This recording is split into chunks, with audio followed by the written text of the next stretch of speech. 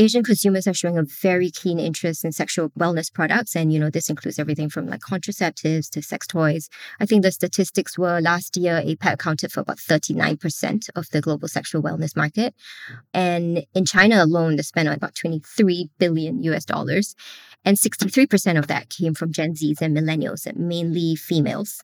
And I predict that we'll see more of discrete design of, everyday objects that have a double use. For example, a vibrator that could also be used for facial massage, or sexual wellness toy that can be used as a nightlight, so you can display it openly in your house. That's Debbie Young, Senior Strategist APAC for WGSN Insight, talking about the sexual revolution in Asia. Welcome back to Lives of Tomorrow. My name's Carla Bazashi, and I'm the CEO of WGSN, the world's leading trend forecasting company. On this podcast, we talk about how we will all live our lives in the future, covering a multitude of topics. And today, we're talking about the sexual revolution in the Asia-Pacific region and impact this will have on future generations.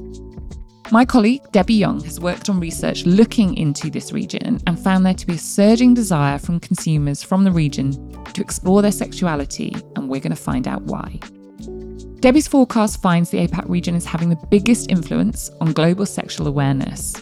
By this, I mean the collective consciousness, knowledge, and understanding of sexual health, rights, diversity, and issues on a worldwide scale. Debbie, thank you so much for joining us. Please introduce yourself. Hi, my name is Debbie. I'm a senior strategist on our Insight team. That's the team that covers consumer behavior, as well as retail and marketing trends. So can you think about maybe a pivotal moment or a person in your career that's had the most impact on you getting to where you are today?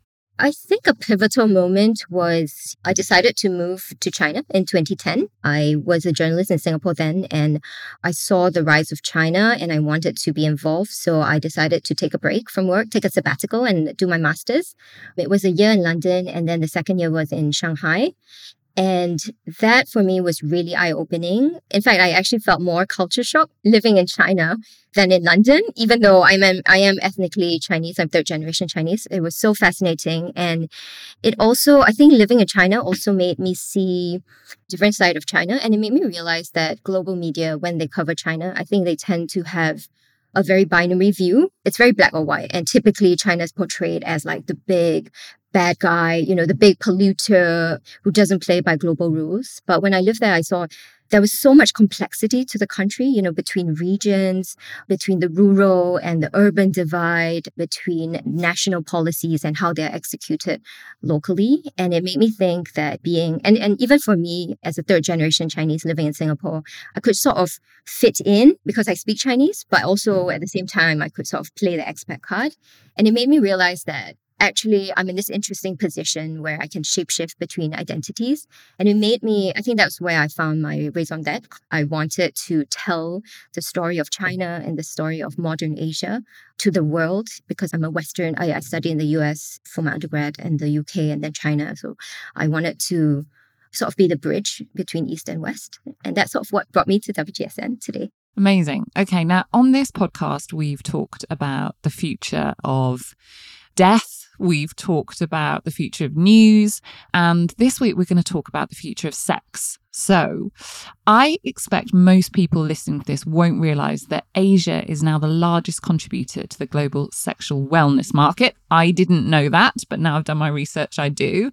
So you understand this region so well. Why do you think that this innovative, forward-looking mentality is coming out of Asia, of all places? Yeah, I think you're very right. Asian consumers are showing a very keen interest in sexual wellness products. And, this includes everything from like contraceptives to sex toys. I think the statistics were last year, APAC accounted for about 39% of the global sexual wellness market. And in China alone, the spend on adult toys, or, in China, they call it little toys to be discreet, it came up to about $23 billion US. And 63% of that came from Gen Zs and millennials, and mainly females. I think there's just so much hunger for conversation around sex and sexual exploration and sexual identity expression in Asia that hasn't come about before. And I think there are a couple of factors driving this. The first one definitely is technology. Asia has very high mobile broadband penetration rates. And that has provided users with not just the access, but also the privacy on a mobile phone to explore their sexuality online and the access to a lot of resources that they can find. Asian societies in general are also getting more liberal and open-minded. I think in the last few years, we've seen a few countries start to remove or relax their anti-LGBT laws. Some countries are permitting same-sex marriages, or there are movements in a lot of countries to push for that. So in general, consumers are finding more safe spaces to embrace and express their sexual identity. And I think we are also seeing a general movement to desexualize the portrayal of the body. It's not just over-sexualized images anymore. Sexual health is increasingly being seen as necessary for overall health. So we're seeing more accurate, inclusive body portrayals with a lot of health advocacy messages behind them, such as early illness detection. Is this very much coming from the younger generation, or are you seeing multiple different generations leaning into this new attitude? It's mainly driven by the younger generation for now, but I think increasingly we will see it across different generations as, for example, parents are looking for resources on how to talk to their children about sex. We are also seeing sexual wellness platforms for mature women who are undergoing menopausal symptoms and are looking for solutions and communities for support. So I think it's starting from the Gen Zs and millennials, but you definitely see it across all demographics. Is it focused in any particular countries? So you've mentioned China a few times there, but Asia is obviously a very complex, multicultural region. Is it particular countries that are ahead of others, but others are therefore kind of being taken along on the ride? Or is it across the entire region you're seeing this new attitude? Yeah, I think we're seeing this across the entire regions, but it's playing out very differently in different countries because they're also different culturally. And the movement is being led by more developed economies as well as China, which, in some urban cities are also facing the same issues or challenges as a lot of developed countries are. We're seeing a lot of young Chinese women not wanting to conform to traditional expectations of what it means to be feminine and also obligations to get married and start a family. There's a lot of pressures on the cost of living. They're already worried about whether they can afford a home to start a family, let alone, how much it will cost to raise kids. And they're saying, we talk about the Tangping movement, which is the lying flat movement or quiet quitting globally. So they're saying, I don't want to do any of this anymore. I don't want to succumb to the rat race, to overwork and overachieve. I just want to enjoy myself. And with that also, because they are working and financially gaining more independence, they also then now have the resources to spend on pleasures, to embrace life and to prioritize themselves. You talked about the fact that the kind of rise of social media or the smartphone penetration means there is a privacy for people to explore these new attitudes. But then there is all the sharing aspect. So it sounds like people are becoming more confident about talking about these things and maybe sharing that again, whether that's online or with friends. Do you think that's why it's accelerating at the moment? Because it's moved from something that perhaps people were not willing to share, not willing to talk about. And the more people talk about it, then the more it becomes acceptable. Yeah, I think that's definitely true. And we're seeing a lot of brands and also advising retailers to definitely embrace that as part of their sexual wellness marketing campaigns. People don't just want to be sold sex anymore. They want brands that align with their values. They want brands that contribute to a more inclusive future. So we've seen sexual wellness brands across the region, for example, speaking to marginalized communities like the Maori in New Zealand, or platforms for the caste oppressed and the neurodiverse in India. And when people find safe spaces in these niche communities, then they are better able and more confident to express themselves. And then this expression then gets taken on in the mainstream. And we have this sort of positive virtuous cycle where it gets more community and then the mainstream starts to accept it and is comfortable talking about it. In the forecast that you created for WGSN Insight on this topic, you did focus quite a lot in on the sexual revolution and the fact that Chinese women in particular are buying more sex toys than ever before. 23 billion, I think, is the number that you mentioned. And that was a few years ago. So no doubt that will have accelerated as well. What do you think is driving that particular part of this sexual wellness revolution? Yeah, I think in general, people are getting more confident in their sexuality, and also it's also supply meets demand. I think you're seeing a lot more brands come up in the space, which are then encouraging people who maybe hadn't thought about that to start exploring themselves. We see quite a few sexual wellness brands. I think the most well known of them is Osuga in China, opening retail stores in mainstream malls, and it's no longer sort of garish, neon lit stores. They're in soothing pastel pink. They have fitting rooms where you can check out directly in the fitting room and get it delivered to you the next day, so you don't have to carry the bags around, and the packaging is all very discreet. So I think when it's more visible, these brands become more visible, then women are also encouraged to explore their sexuality. Okay, we've got some recurring questions, so I'm going to jump to those and then we will come back to the topic in hand. When and how do you prioritize yourself? So on a day-to-day basis, I do a lot of yoga. I really like hot yoga. It's really good for detoxing. And I think I get some of my best ideas just sort of shutting off in a very hot room. But yeah, when I find a bit more time, it's actually a bit strange, but I like to take courses. And I think the pandemic was really good for that. A lot of the learning went online. And during the pandemic, I took a course, say, on starting a fashion business by Central St. Martins, which, otherwise I would have to have traveled for. I did a course in tailoring when I was in Hong Kong. I also like starting. It's actually really relaxing for me to think of business ideas. I have a Google Drive full of business plans and decks of random little business ideas I've thought of. Usually they are to, solve a day-to-day pain point that I have. When I became a new mom, I wanted to redesign the diaper bag to make it look more chic. Or when I lived in Hong Kong, I didn't speak Cantonese when I first moved, and I really wanted to. I love the wet markets there, so I thought of, designing an audiobook that, you could learn the terms needed in the wet market, and it'd be great for newcomers, but also kids.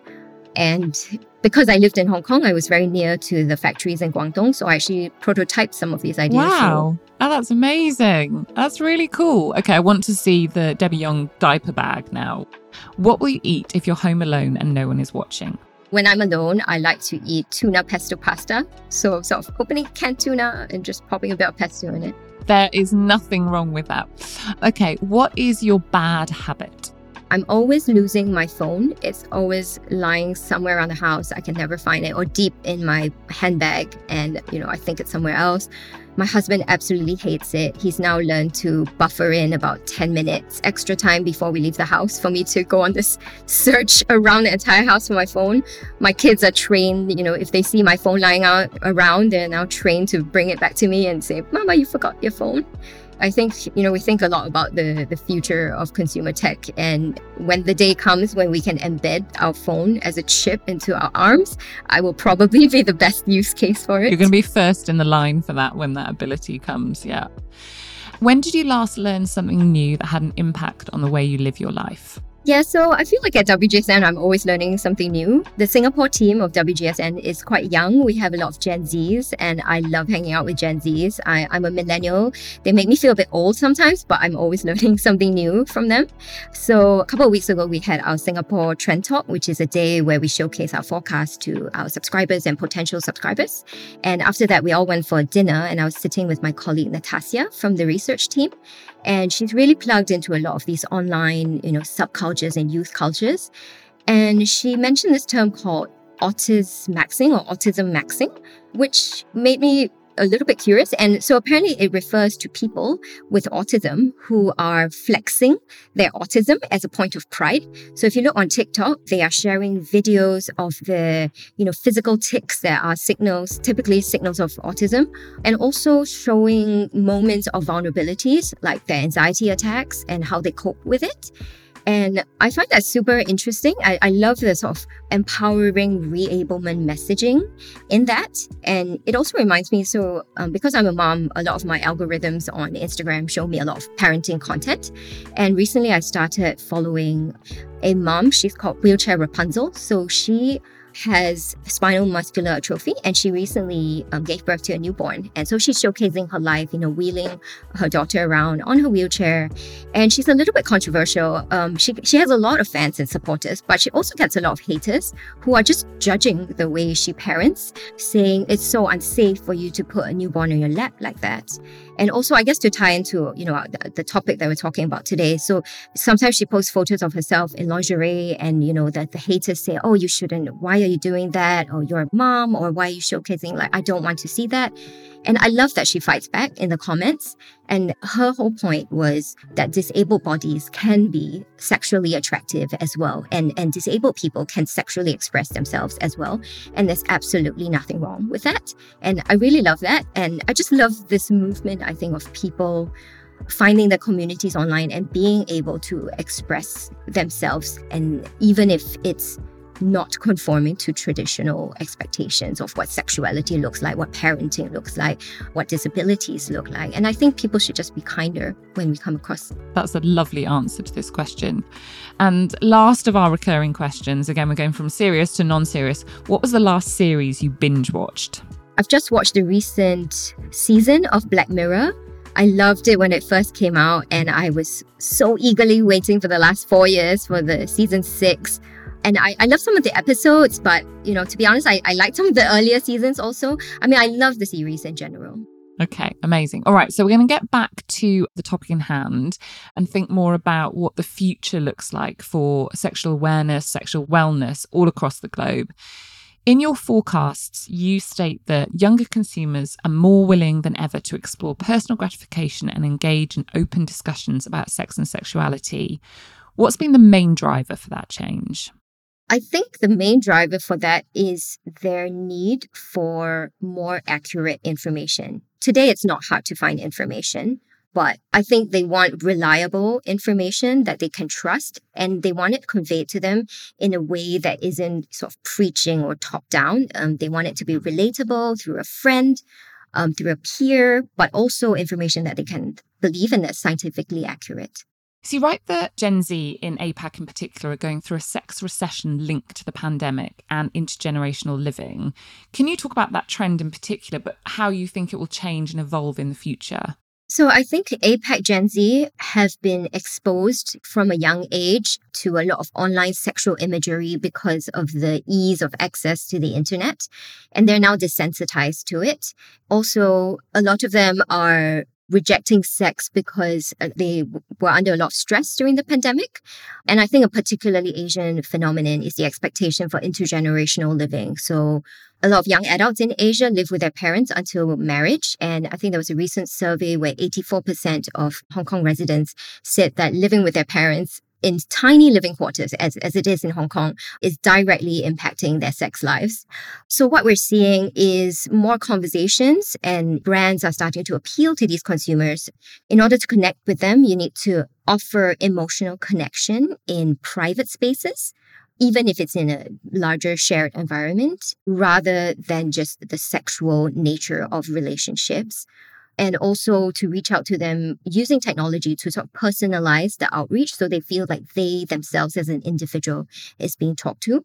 And we're also seeing, and I predict that we'll see more of discrete design of, everyday objects that have a double use as, a sexual wellness object. For example, a vibrator that could also be used for facial massage, or, there's this Chinese brand Osuga that has a sexual wellness toy that can be used as a nightlight. So you can display it openly in your house with no stigma.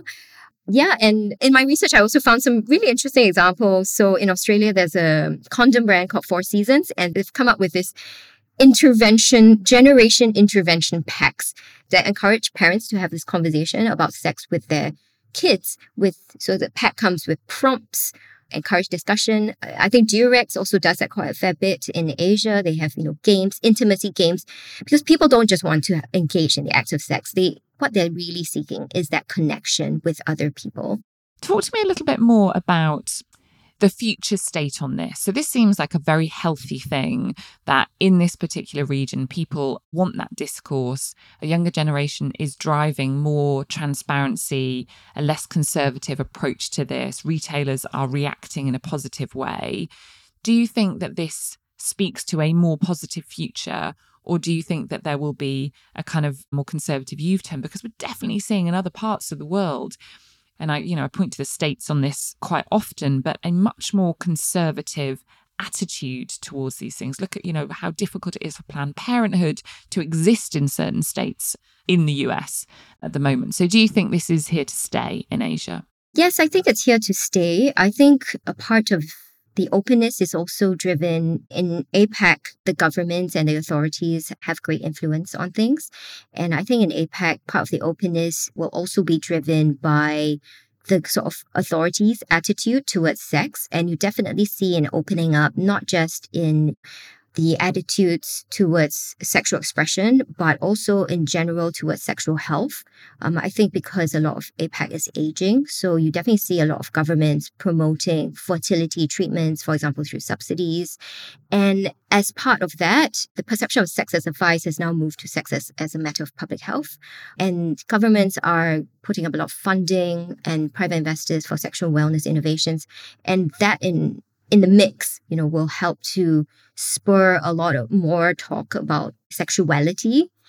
And I think the good that will come out of this is a lot more talk about reproductive health. We'll see a lot more sexual wellness brands move from just talking about pleasure to, sex tech for health. We're seeing a few early innovations in sexual diagnostics, where they use period health as markers of other ailments that can be detected early through that. And when we normalize conversations around the body and around the period, which is, has been so taboo, and genitalia, then we will have a more positive outcome.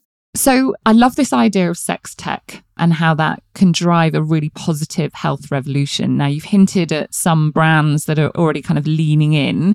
Is there any particular innovation that you think our listeners might not have heard of up until this point that might fascinate them? Yeah, so in my research, I came across some interesting examples. This is not really the tech in the sex toy itself, but in Pakistan, there is a beauty app where you could get beauty services in your home. What they're doing is they're training some of these waxing therapists to, after the session, teach the women how to do breast examinations to detect breast cancer. And, in a society where it's so taboo and the women maybe can't go out to seek these resources, they are coming to them under the guise of, a beauty treatment. And I really love that. We were also seeing, for example, in Thailand, there's a lingerie brand that for World Breast Cancer Day, they gave out these extra padding and you could put it into your bra. And then when you press on it, it sort of simulates what breast cancer lumps would feel like. So you can learn through that way, also very discreet. And I think we are seeing in Thailand, another brand was doing menstruation pads that can detect HPV. So again, takes away the stigma of going to a doctor. It is at-home convenience, and it offers the at-home convenience as well as the privacy of an intimate space that you can do at home. Those are all amazing. That's so fascinating, which leads me very nicely into my next question, which is what can the rest of the world learn from not just the attitudes, but also the innovation coming out of Asia? You've just mentioned and given 3 brilliant case studies, but I guess from a more macro level, what can the rest of the world learn? I think there should be a global movement towards desexualizing the body. I think that's a very positive development that we saw in APAC. And I think in the rest of the world, there's always been talk about sex, and portrayals of the body in a sexualized way is now commonplace and accepted. Maybe it's good to have a reset and rethink that, it's not something you take for granted. Maybe we need to rethink the way we look at the human body in a way that could help reframe conversations around, sexual health, and take away that lens that the body always needs to be over-sexualized. You've talked so eloquently, and I do find it so fascinating how in Asia you've got this change, because I do think a lot of the world probably has a perception that Asia is more conservative. And what you've outlined here in the forecast is that just isn't the case at the moment. In fact, you've got a generation who are much more advanced in their thinking than lots of other parts of the world, which might be regressing on that front. And then you've got brands and businesses and I guess, health organizations who are being hugely innovative in this area. So The topic as a whole is just really interesting, and kind of where you personally land in this is also quite fascinating. But I do think what the body means and how we express ourselves using our body is really interesting.